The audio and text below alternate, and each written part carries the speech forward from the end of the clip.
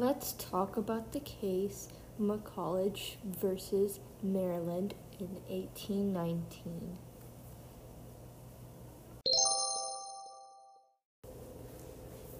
Let's go back to Hamilton and Jefferson's bank argument. So this was an argument about the first Bank of U.S., short form BUS. So the question was, is this bank constitutional or not?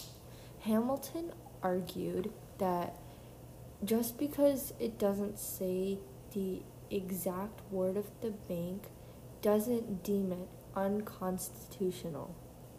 This bank is really needed so we can collect taxes, print money, and other things. This was based off of the elastic clause.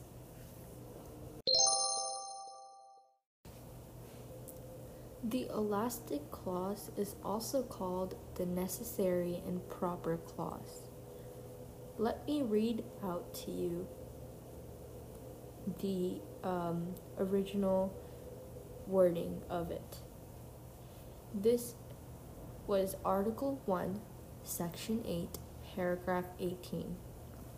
To make all laws which shall be necessary and proper for carrying into execution the foregoing powers, and all other powers vested by this Constitution in the government of the United States, or in any department or officer thereof.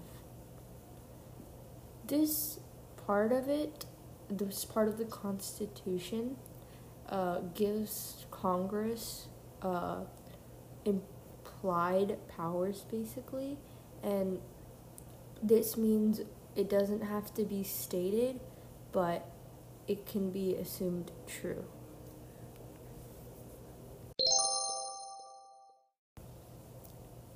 Jefferson argued that the Constitution doesn't say it, so it should be unconstitutional, and he doesn't want to give too much power to the government. After this argument, Hamilton won.